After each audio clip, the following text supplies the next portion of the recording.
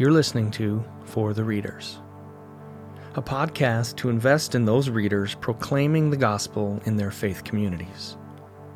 Each week, we'll read the gospel text as set out by the Revised Common Lectionary, and then offer what may be beneficial and formational for the reader, covering such things as aid in pronunciation, an exploration of the reading for context, connections, and curiosities, offering one possible view of what may be essential in the text, consideration of the passage's emotional tone, and how this specific text may be read well and thus heard in a life-giving way.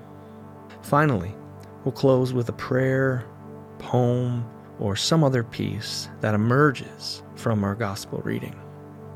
All this to offer greater familiarity and a deeper inner connection with the Scripture, which can become a fertile ground for the Spirit to be transforming the reader and thus their community further into Christ-likeness. May we have the mind of Christ.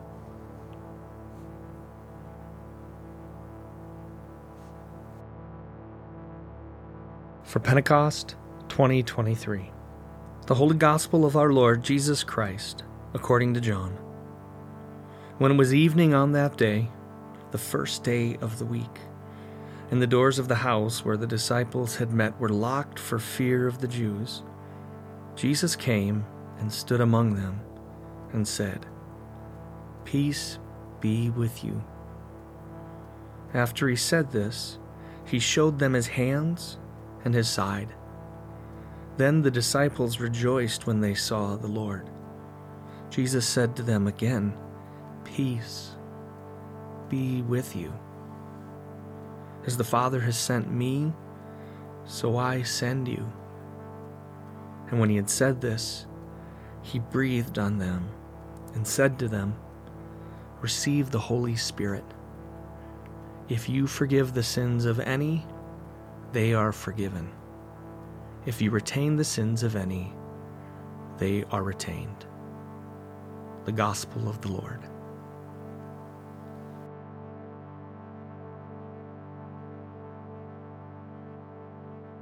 This coming Sunday, we celebrate the Feast of Pentecost. Pentecost, which means 50, is the Greek word that Greek-speaking Jews used for the festival that was 50 days from Passover. And on Pentecost, or the Hebrew word Shavuot, there were two things that were celebrated. The first was the revelation of the Torah from God through Moses to the people. And it is this beautiful expression of God's presence, engagement, and provision to the people. The second is it's the festival of first fruits. And so people from all over would make their way to Jerusalem to offer back to God. That's really important. They were offering back to God all the first fruits of their harvest as an expression of thankfulness and trust to God.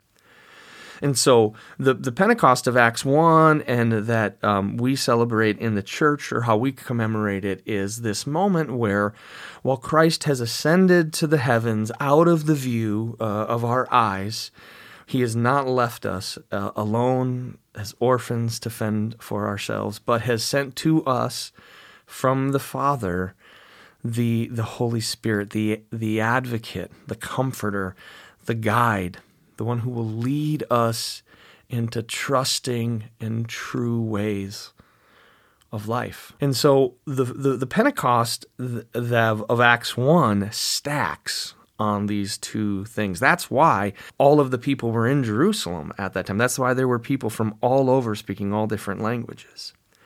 It's interesting to note that the lectionary does not have us telling the Acts 1 Pentecost story, the story that we're all used to hearing, where all of his followers were gathered together in one space. A mighty rushing wind comes through.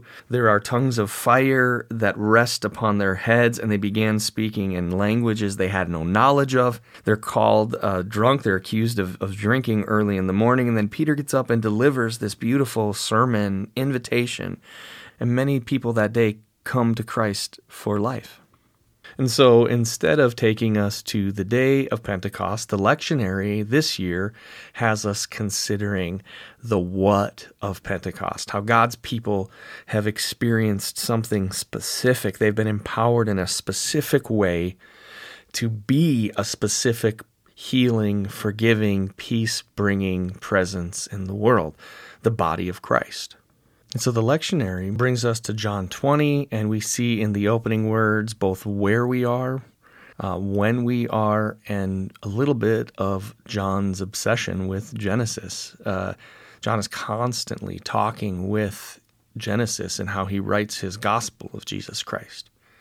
We begin with the words, when it was evening on that day, the first day of the week. And this day, this first day of the week, is both the first day, it is Sunday, but it is also John speaking here symbolically or mysteriously of how Christ has enacted new creation, and this is the moment of new creation, of resurrection, where things are being put back in order in a way, on a scale that humanity has yet to see. And so Christ breathes on them, bringing us back into that Genesis mindset where the humans are breathed into by God for life. Our life is God's breath in us. He commissions them. He sends them out into the world to be and bring forgiveness. And he speaks peace, shalom, wholeness, completeness to them, addressing both their fears and that they are also participants in the reconciliation, the healing, the mending, the restoring, the peace-building thing that God is doing with his human partners in this world that God created and God loved. I offer that one of the essential things that's happening in this text is that we are being reminded that we are peace builders. We are those who have been invited to participate in the restoring, in the healing of the world, in wholeness and completeness, in shalom. I want to share this definition of what shalom is, at least in the context of Scripture, from a book called Not the Way It's Supposed to Be, A Breviary of Sin, by Cornelius Plantinga.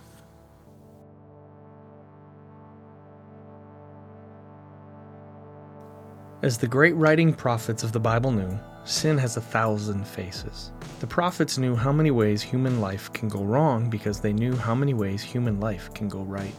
These prophets kept dreaming of a time when God would put things right again. They dreamed of a new age in which human crookedness would be straightened out, rough places made plain. The foolish would be made wise and the wise humble. They dreamed of a time when the deserts would flower, the mountains would run with wine, weeping would cease, and people could go to sleep without weapons on their laps.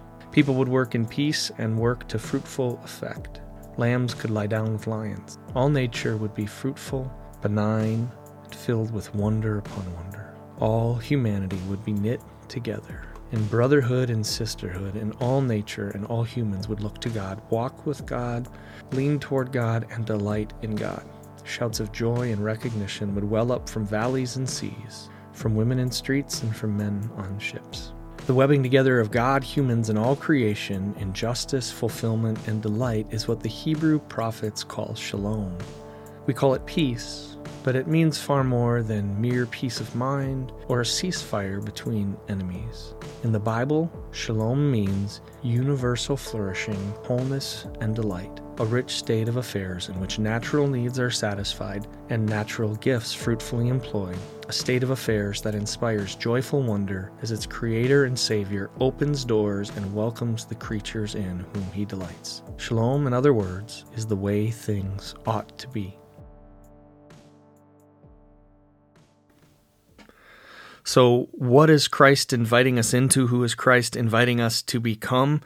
Little Christs, Christians, ones who walk out the way of Jesus in our world and are participating in forgiving and restoring, and are participating in building peace, wholeness, shalom, universal flourishing, restoring, not in a time machine, not going back in time, but moving forward past the past into this sacred future that God has for us and that we're an integral part of. And all of this is deeply connected to our being inspired, breathed, that God has breathed into us, and that's what energizes and moves us along. One other thing to be mindful of as we prepare to come and read and to proclaim the gospel of Jesus to those in our community is recognizing that how we read it, the tone, the pacing, the inflection, all of the nuances of how we say these words out loud have an accumulating effect on how people hear God's voice in their head. If you grow up in a church that is preaching hellfire and brimstone, you're more likely to hear God as angry. If you grow up in an apathetic church, you're more likely to hear God as apathetic. If you participate in a deeply emotional community, you're more likely to hear God as deeply emotional, and so on and so forth, right? So how we do these things, how it is, especially we read the Word of God as we proclaim the gospel, the good news about God's presence in our lives, has an accumulating effect for how all of the people in our communities will hear God speak in their lives. And so we can do these in really life-giving ways, which is, of course, is what we want, but we also have to recognize that we can do this in a way that is not life-giving. So as we come this Sunday, Pentecost Sunday, to read these words from John 20, I want to invite us to recognize that in this passage, Christ is a non-anxious, calming presence among those who are afraid and uncertain about what the future looks like. He breathes on them. This is definitionally what it means to inspire someone, to breathe into them. He speaks peace to them who are afraid. He says peace, but also is this way of sending them out into the world. You are peace builders. You are shalom carriers. You experience universal flourishing in me, and you get to participate in the cultivation of universal flourishing out in the world everywhere. And then finally, he speaks to them about forgiveness. Now, as you're reading, you might feel some anxiety over the last lines here, where Jesus says, if you forgive, it is forgiven, and if you do not forgive, it is not forgiven. And I want to offer a way of hearing this that I think is true, and it is true because of how it is healing for us. Here, Christ isn't saying, if you don't forgive, then forgiveness will not be given to someone, as though we are the ones who get to hold forgiveness back, that we're the ones in control, we're the arbiters. But rather, he's speaking about this reality that if his people, if the body of Christ is not a forgiving people in the world, then who will be? If the ones who follow the one who said, Father, forgive them, they know not what they're doing, aren't forgiving people, then who will be? Who will carry this reality into our world? I want to close by reading a poem from Jan Richardson called When We Breathe Together. It's found in her book, Circle of Grace. It's in the section on Ascension and Pentecost. This poem is fitting because it speaks about what happens when we're together. Peace happens in togetherness. The breathing of life into each other happens when we're together. Forgiveness happens when we're together. Togetherness is the venue that our faith and our lives plays out in. So here it is. When We Breathe Together by Jan Richardson. This is the blessing we cannot speak by ourselves. This is the blessing we cannot summon by our own devices, cannot shape to our own purposes, cannot bend to our own will. This is the blessing that comes when we leave behind our aloneness, when we gather together, when we turn toward one another. This is the blessing that blazes among us. When we speak the words strange to our ears, when we finally listen into the chaos, when we breathe together at last. Amen. Grace and peace to you, friends.